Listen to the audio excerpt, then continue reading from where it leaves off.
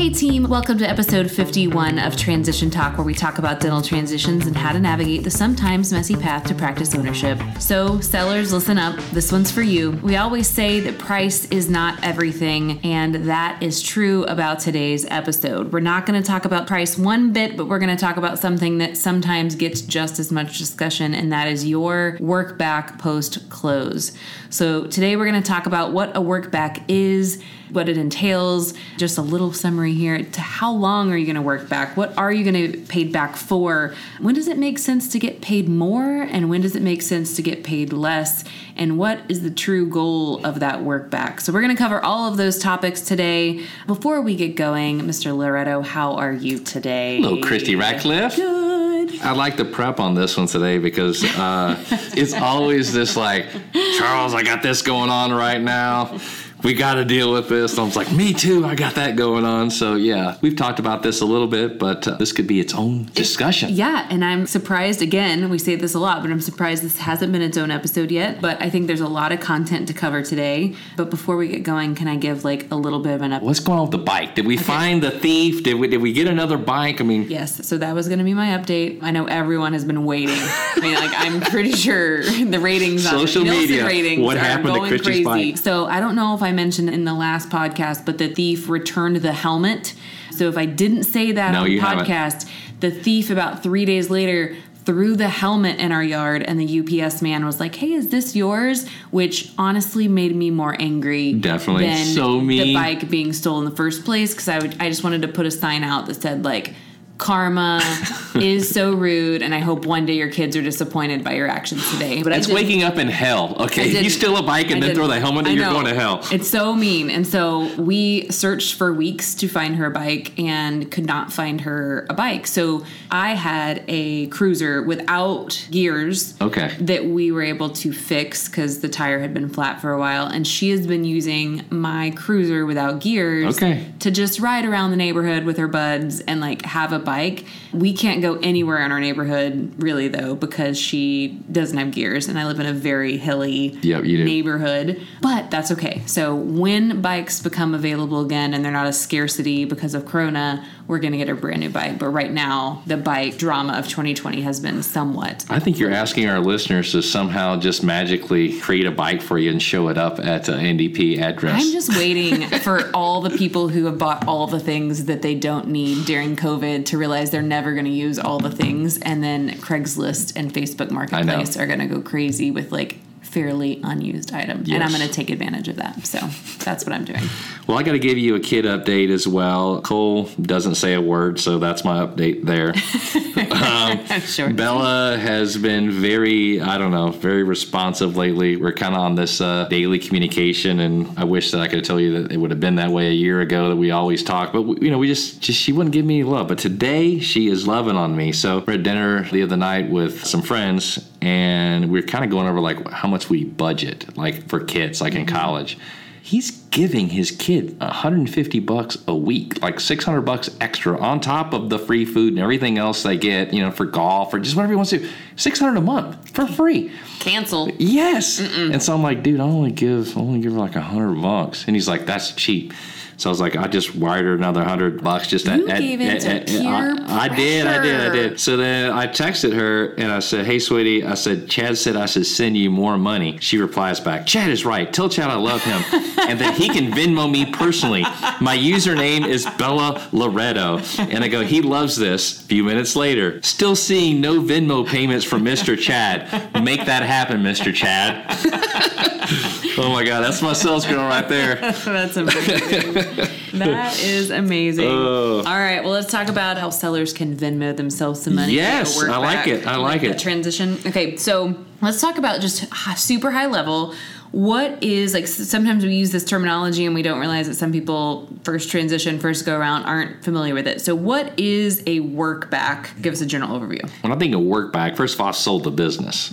So if I'm in a partnership, of course, there's a partnership agreement. But if I'm doing a work back, it means I have sold the business. You're working at some type of agreed upon time frame. You're working, maybe as a percentage, some type of per diem, something like that for a set number of days that essentially has to work for all the parties, for both the buyer and, of course, you, the seller, and the bank. So if I'm thinking like the work back, I'm thinking walk away sell, and how's it going to work? So that's my first kind of clear, simple definition on that. Yep. And I think I would add, it doesn't have to be, it oftentimes is that you're working clinically, but the work back can be, hey, what are you going to do to transition the goodwill over a couple weeks? And it's part of their purchase agreement, and there's just a little blurb in there about your work back. Or it can be something more in depth where you're going to work back 1 or 2 years. And so it's its own separate agreement, and you're governed by like being an employee or an independent contractor. So how complex, I guess, the agreement is often dependent on what you're going to do and how long. So typically, I would say for most practices, I've heard people say, hey, I need to probably plan to work back for a year or 6 months. Well, that's really dependent on the size of your practice, how complex your procedures are, and who the buyer is and what their abilities are. Will I say, is there generally a requirement? Yeah, I think for most people, you're going to work back or be involved in some capacity for a month or 2 post-close at a minimum, but there's oftentimes going to be way more obligation to you in some capacity. So let's talk about the size kind of piece. So what if I have a practice that's 800 or so or less? Kind of, what does that look like? So if I take a look at a practice and I've got a seller and it's an 800 collection practice or less, this is a one doctor practice. It would be very, very rare and very just unusual that there would be a very long work back period for my senior doctor in that scenario, because most buying doctors are going to be able to come in and be able to do that doctor production and be able to check hygiene. So as you mentioned earlier, there are cases that I might want to keep that senior doctor around even on that 800 collection practice.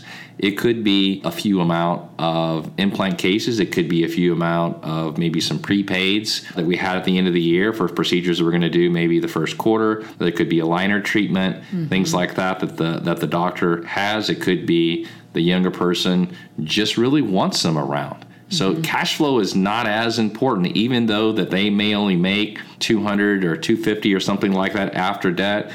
That person could be married to somebody and they have spousal income and maybe they have kids or something, and they just want that doctor to be there to help kind of support them. Could be like a younger D4 or something, just graduated and bought a smaller type practice like this.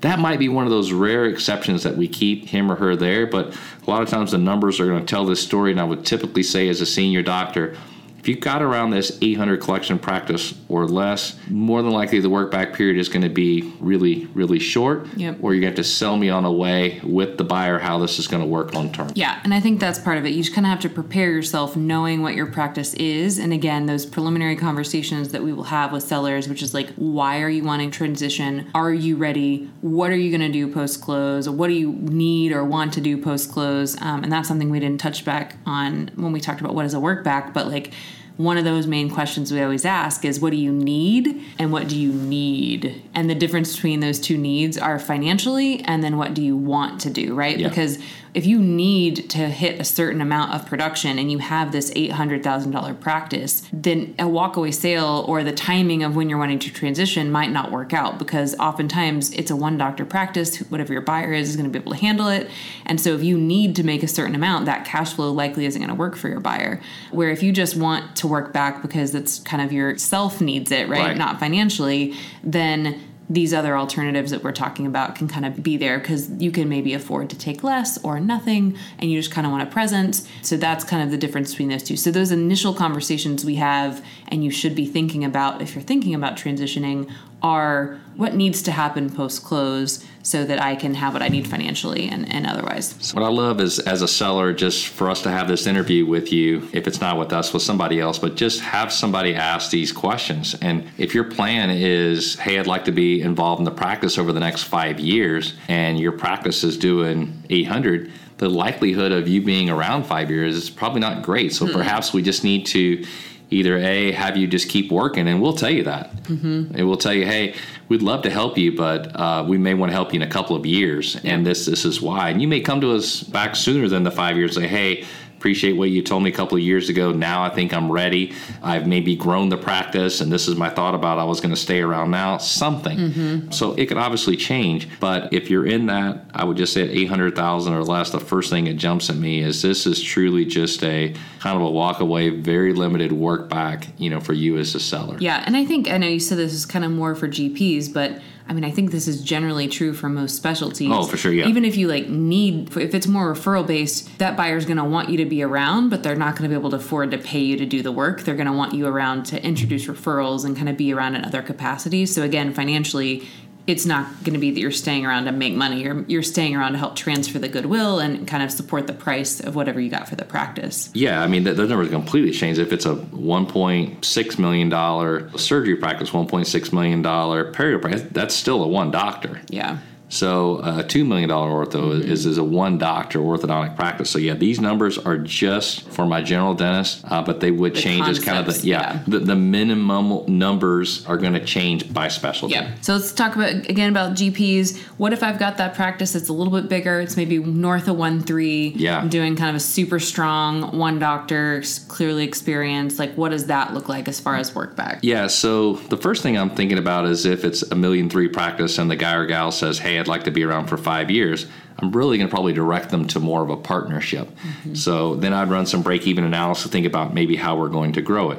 But if it was that I really would like to exit out of the practice, in the next 2 years and just find the buyer and then maybe sell it, and then maybe work back, then I'd really want to dive in also to now the clinical side. It's probably doing around 900, 950 of clinical, dive into those procedures to see what procedures that doctor is doing. If it's just good old-fashioned crown and bridge work where I can get with somebody with 1 or 2 years experience that happens to be fast, come in there and take that practice over, and they can prove to me they can do the work, then that's fine. There's going to be a limited amount. But if I find this practice is doing 950 clinical and let's say 350 on the hygiene, it could be 2.5 hygiene days, and maybe that younger person that's purchasing the practice doesn't have that $6,000 clinical day and checking sometimes 3 hygienists a day experience, then I'm going to carve into that person buying the business, and then I'm going to figure out, how much that senior doctor needs to stay back to essentially support that buyer, support the cash flows of that buyer, and maybe even the requirements from a banking standpoint. Yep. And then clearly those that are kind of north of that 1.7, 1.8,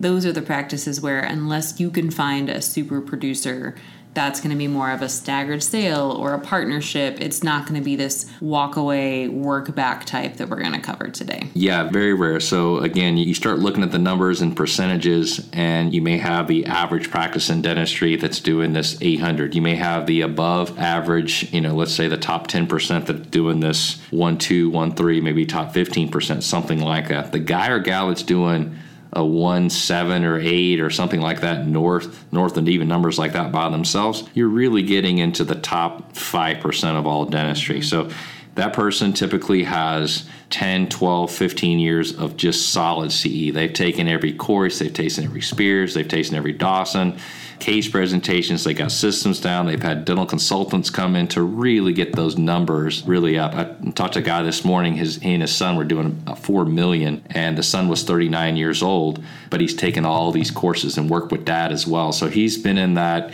I feel like when you work, you play tennis. So if you play tennis with someone who's always better than you, you're going to always get better, on your game because you're being pushed. This guy was being pushed by his dad. So if that guy, for whatever reason, went sideways with his dad, but he can do $200,000 a month between his doctor and hygiene, he would be that rare exception. Yep. Dad didn't let him buy in or something. He left. He could come up and buy that $1.7 million kind of walkway because he's that kind of super doctor like a lot of these super doctors are. They're doing all these procedures all by themselves. And the problem is with those super doctors, and if you're listening and kind of you're in that scenario, in your mind, you're thinking the value of your business, and it's the business is worth more because you're this well-known name and brand, and I got people that come from all over and doing all these cases, and it's actually the opposite. For me, yeah, I want to work with you, meaning that if I'm a dentist, I'd love to be mentored underneath you, but I'm actually kind of terrified by working and trying to fill your shoes because I can't do all that. I can't do the work you're doing.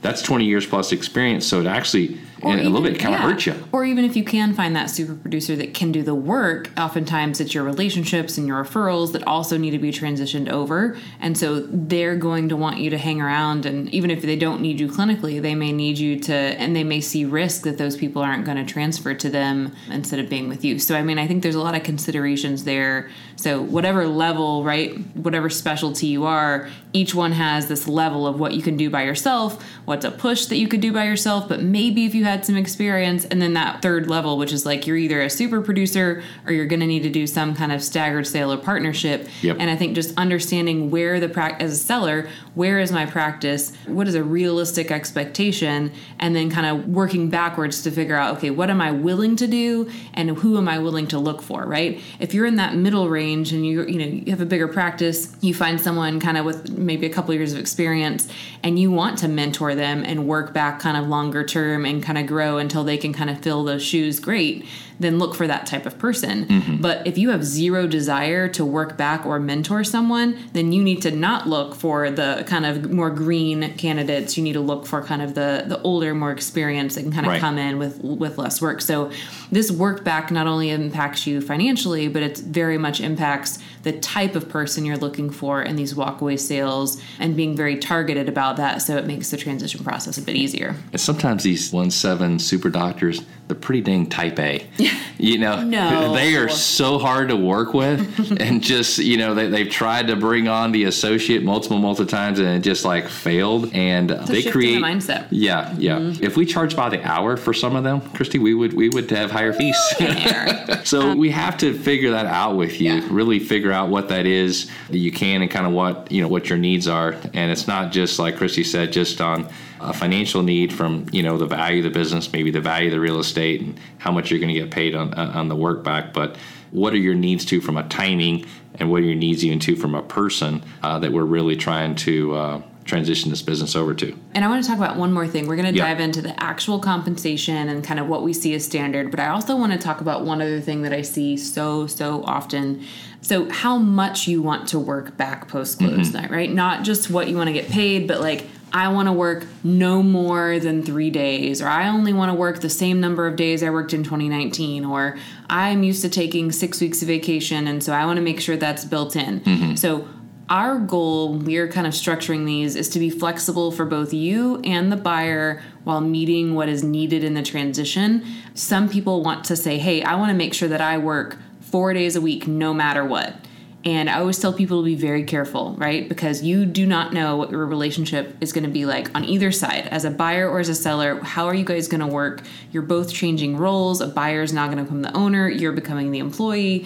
And what is that dynamic going to be? So I like to create flexibility in these agreements that tries to meet the minimum and maximums of what both you and a buyer want, but allow you some flexibility in case things are not jiving, that you guys are able to kind of depart nicely. Yep. I don't want to say, hey, you have to work here 4 days a week because as a seller, you thought that's what you wanted. And 4 months into this, you wish you were only working 1 day a week, or you wish you weren't working at all. I don't even like the senior doctor working back. If they were working 4 days, I prefer that they work 3 days. Let that young person at least have a day by themselves to figure things out. And it really just helps them gel with things. And it really helps from a mental standpoint that you've got that time off. It helps with that transition that you're trying to make from grinding it out every day. So I actually encourage my senior doctors to, whatever they're working, is to cut back at minimum a day. Of course. Yeah, for sure. So I just think it's important to know, like, what you think you want may not be what you ultimately want, like when this is all said and done. So just as you're kind of thinking, I always say, try to come up with like the minimum amount of time I would want to work or the maximum.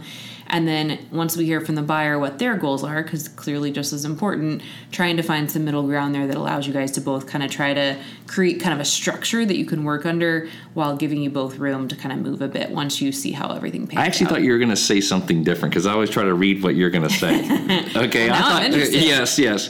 So one of the things I think that I'm most proud about when we work with these senior doctors and buying doctors on what the work back period is, don't get so caught up on, let's just say 3 days a week and 50 weeks. So that's 150 days. Or if I want to work 2 days a week, and so it's going to work 50 weeks, 100 days. I try to work on just number of days. So now all of a sudden, if you sell it to the seller and sell it to the buyer, okay, let's carve out those 100 days, but how cool would it be for you seeing your doctor to have, let's say, 3 or 4 weeks off in the summer, and they're just like, I love that idea.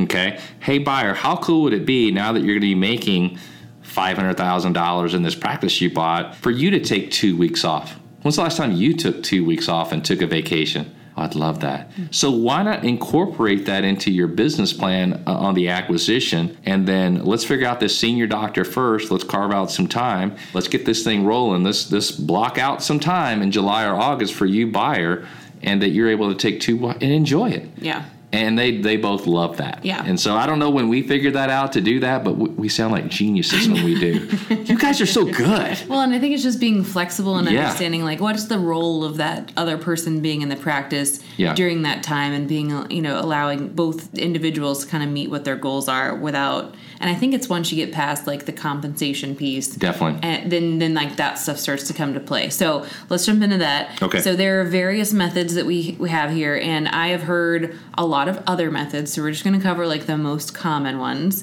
for the various specialties in GP. And these are, again, and we're going to talk about when it makes sense to make more or less than these. And if you've known anything from listening to these podcasts, it's like every transition is unique. And so there's going to be all these variables that kind of tell us where that needs to land. But I think it's important to know what the world is, at least what the normal world is. And so you kind of know when you get a proposal or you're talking to a seller or a buyer, hey, this is kind of what is expected, and you kind of start setting your expectations in the right frame of mind. So let's cover GP first. So if there is an expectation of clinical work, let's focus there, right? They need me to do clinical, or they may need me to do clinical. What is a normal percentage or a normal kind of compensation method? Yeah, so for my senior doctors, it'll be anywhere between 30 to 35% of adjusted production. So if I have this $1,000 crown that I get, and we're historically getting 97% of collections, so I would get my 30 to 35% of that 970 number. Now, some sellers may want a little bit more. Maybe they want 35% of that spectrum. They may want 36. I've done it where the seller even got as much as 37. So if you're that guy that has to have that number or something, then I would just say we just need to look big picture, and just to say, did I get fair price for the practice? Did I get fair price for the building? And then what is my work back? And is that a little bit abnormal? If the case is you got kind of a fair price, a little bit below on the building or something like that, okay, and you're only going to work 2 days a week and it's only this amount of production, fine, have your 37% for the next 6 months. And I'll give that as a give to maybe to my seller. But in general, I'm paying my doctor, my senior doctor, to work back 30 to 35%. I'd probably say between the 33%, I would say, is kind of a happy number for everybody, to make everybody happy on both sides. And then there are times we just go flat per diem, that just 400, 500, 600 a day. That's going to depend on the clinical production of the practice. So that example we talked about earlier that was doing around 800, not a real busy practice clinically, but I may want that senior doctor to hang around a little bit. Senior doctor could have a reason he sold. She sold. Maybe they've got a back issue. Maybe they've got a neck issue. Maybe they've got shaky hands. I don't know.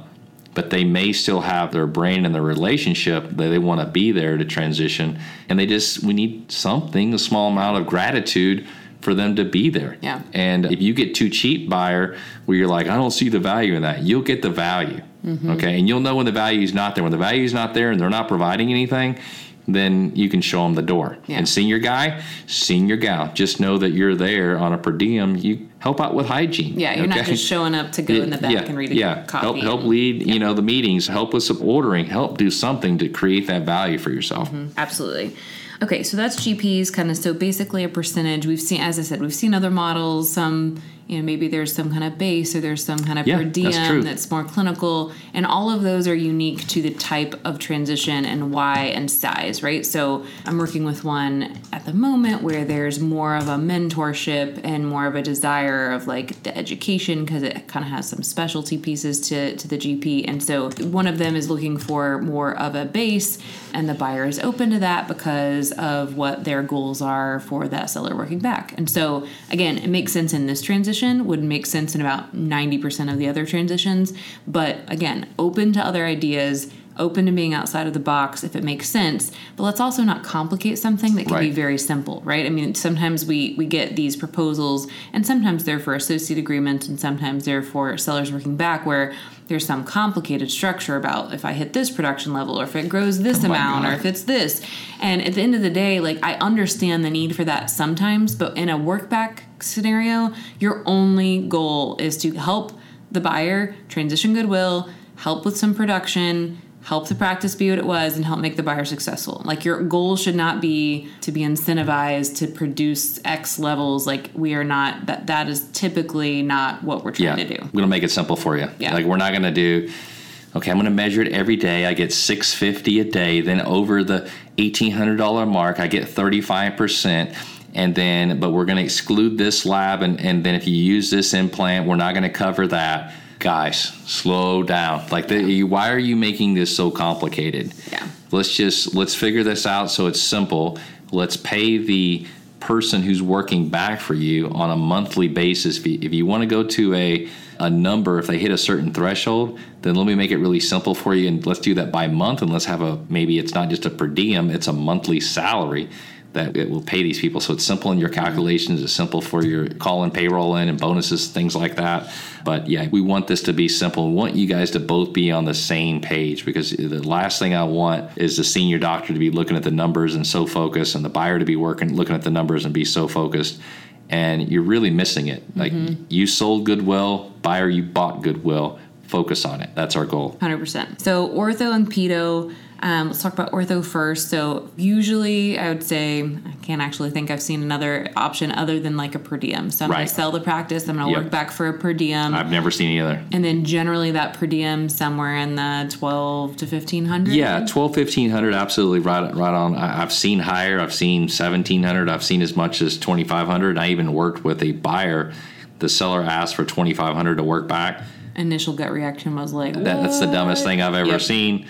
Happened to be a $2 million practice, happened to have a 35% overhead. The business made $1.3 million. So I really didn't care how much the senior doctor worked back. I didn't care about the rent he was charging, because the business made $1.3 million. So I don't get caught up on the work back unless it's just something that makes no sense at all. And for me, the work back wasn't holding me. It was, how quick can we close? Yeah. And probably going to limit, I'll give you your $2,500 a day, but I'm going to limit the amount of days you're going to work. Yeah. And that was our negotiating point of just how many days. And so and I've seen here too, I mean, I've seen practices and orthos, its own animal sometimes, where there were a lot of prepaid cases, or a lot of, I've had a practice that had Medicaid cases. And so as part of the price, right, because they priced it a certain way, the seller, stayed on for a certain amount of time without any compensation. Yeah, I did a work back because you gave me this price. I'll work back for this amount of time without any compensation to help finish up some of those cases. Working with a very unique buyer whose seller came up with their own plan and said, hey, I'm going to work back for you for a year. For the first 2 months, it'll be for free, and I'll just help transition things and kind of work on patients. For the next 4 or 5 months, I can't remember, but 4 or 5 months, you're going to pay me $1,500 a day, which is on the high end. And then if you need me post that, I'll work back for free for a limited number of days. So when we looked at that, it was kind of like, okay, let's look at the full 12 months of what you could utilize the seller for, and break that $1,500 that you're only paying him for 4 months. It was a very low and very reasonable per diem, and it worked. And it worked for both of them, and they both felt like it was fair. And so, I mean, I think, again, we didn't come up with that. The seller kind of looked at it and said, this is what I think is fair, and this is what I'm willing to do as like a gesture of goodwill, and I love it. So 2 more examples. One could be the $2 million orthodontic practice, and it has a ton of prepaids. High-end area where it's $6,500 full treatment cases, prepay for 6, and they just got a bunch of people writing checks. So one thing we would want to think about as a seller is, I'll value the business, but then I actually have to discount that value because of the prepaids. Now, in your work back, if we discounted it, then I pay you to work there. Yep. Okay. The other way is to value the business and not discount it, But then I literally look at the cases, and then I have you finish the cases for free. Okay? In a GP practice, high-end practice we're working on right now, there is like a $50,000 prepaid case. So we started some of the work and build up and lab and whatever else. And so, but now we're just going to basically have that buyer go ahead and finish, the seller's going to finish the case, but he's going to do it at his cost, no cost.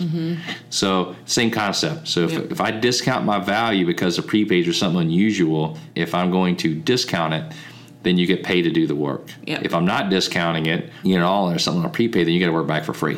So you can't have it both ways. No, and it's the relationship between the two and how they work together and all of those terms that kind of go into the overall deal. And it's, again, why we say price is not everything. It is super important, but it is all the other pieces that make it make sense and make it a good deal. So, 100%. Pedo, similar, usually a little bit of a lower per diem. Sometimes you'll see a percentage of comp, but usually just that per diem is somewhere in the range of, 1,000 to 1,200, somewhere in there.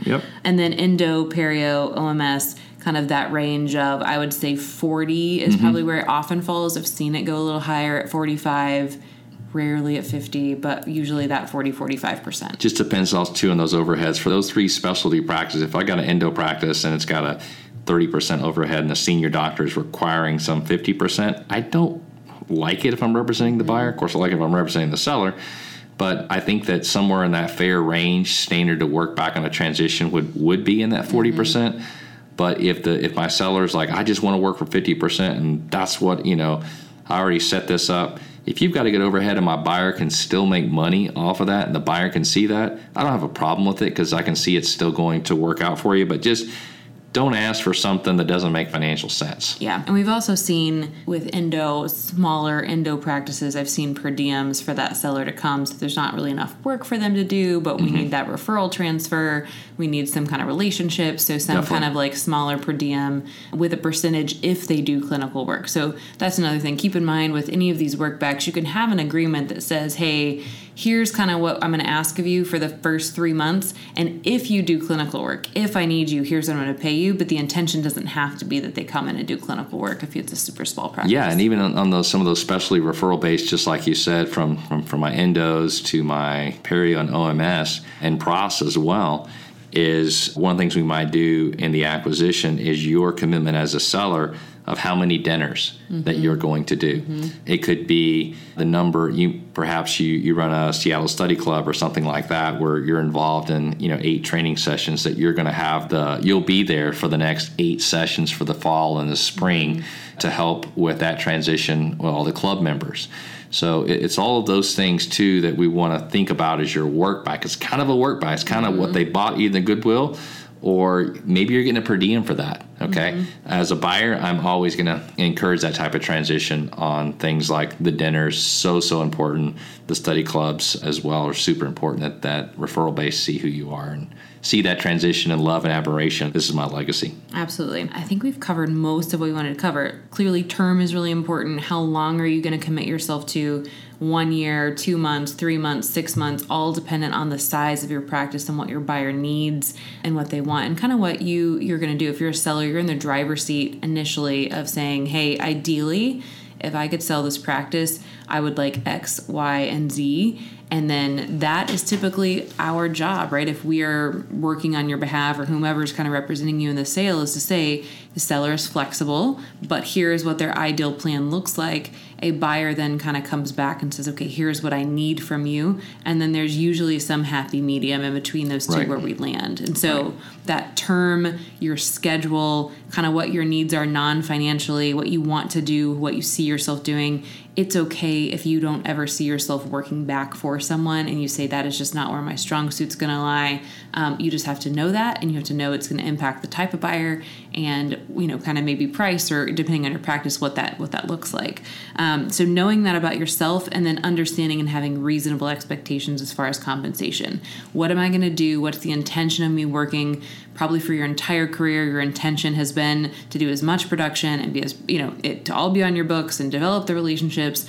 Now the intention of your production is to facilitate the growth and transfer to your new buyer and to help them be successful. So it's a mind shift for sure, but it's a doable thing, and our clients do it all the time, but it definitely, you have to kind of think about it. It's not something you could just easily shift down into. It has to be something you go into with a little bit of thought. So I think those are the main pieces we wanted to cover. That was a great summary. Else? Yeah. Just the emotions of this transition for you. We know it's difficult. I love just coaching people on the phone and being able to say, hey, get with that buyer. You guys just go away some places outside of the office, usually in the evening, just whiteboard some of these things out and really talk it through, and then let the numbers kind of play out. Don't get caught up on 85% valuation. Don't get caught up on 35% of your work back period. And I've got to close, January 1 or December 31st because of, the tax rates are going to go up. Look, this is your life's work, and to really find the right person and really to map this out, if that's 1 or 2 or 3 or 4 or 5 years from now, it's better to have a plan about it than to get a curveball that gets thrown to you from a health standpoint, and all of a sudden you're forced to kind of make a decision that just so rushed, and it's already emotional, and it's just better to plan this out over a number of years. That's my happiest customer, is the one that is able to really mentally can kind of see it. Financially, they can see it. There's a laid out plan, and we talk about it for sometimes years. But then when it's finally executed, it's really fun. And I think also understanding that the same questions you are having regarding how am I going to be involved post-close, the buyer is absolutely having the same questions, and they're a little nervous. They don't want to seem like they're pushing you out. They don't want to seem like they're requesting too much of you or too little of you. So really those conversations matter of what understanding internally what my own expectations are, and then saying, hey, buyer, how do you envision this going, right? What do you think? How would I be most beneficial to you? And hearing out what their expectations are. Because I think most people would be pleasantly surprised to understand that both parties are oftentimes flexible, and yes, some might have wants or needs, but there's usually a happy medium. And so understanding internally and then also putting it out there of hey, how are we going to do this together? Oftentimes will end up in something surprising. Well, that's why we do so much work in this kind of dual consulting role once we can get people on the same page. I mean, if you got a buyer and seller, and you can basically be in principle or in theory, just like the value in principle and theory as far as the time and what we're doing with the building and some basic work. But if you can get them close, it's pretty easy to guide them, and that's been a fun part of our business, is that ability to help two people like that. And at first when they get a little weird, oh, how are you going to represent me? And it's first of all, I'm not representing anybody. I'm going to interview both of you to see if you're a good fit. And we're not going to take on a client that doesn't make sense. Yeah. 100%. Yeah. It's too much. You did a good job of just putting this together today. I mean, on the fly, my friend. On the fly. All right, team. That's it. That's all we have for today. So thanks for joining us for episode 51 of Transition Talk. We love doing what we do, and we love talking transition with you. So make sure to subscribe to Transition Talk wherever you listen to your podcast. Until next time. All right. We'll see you, gang.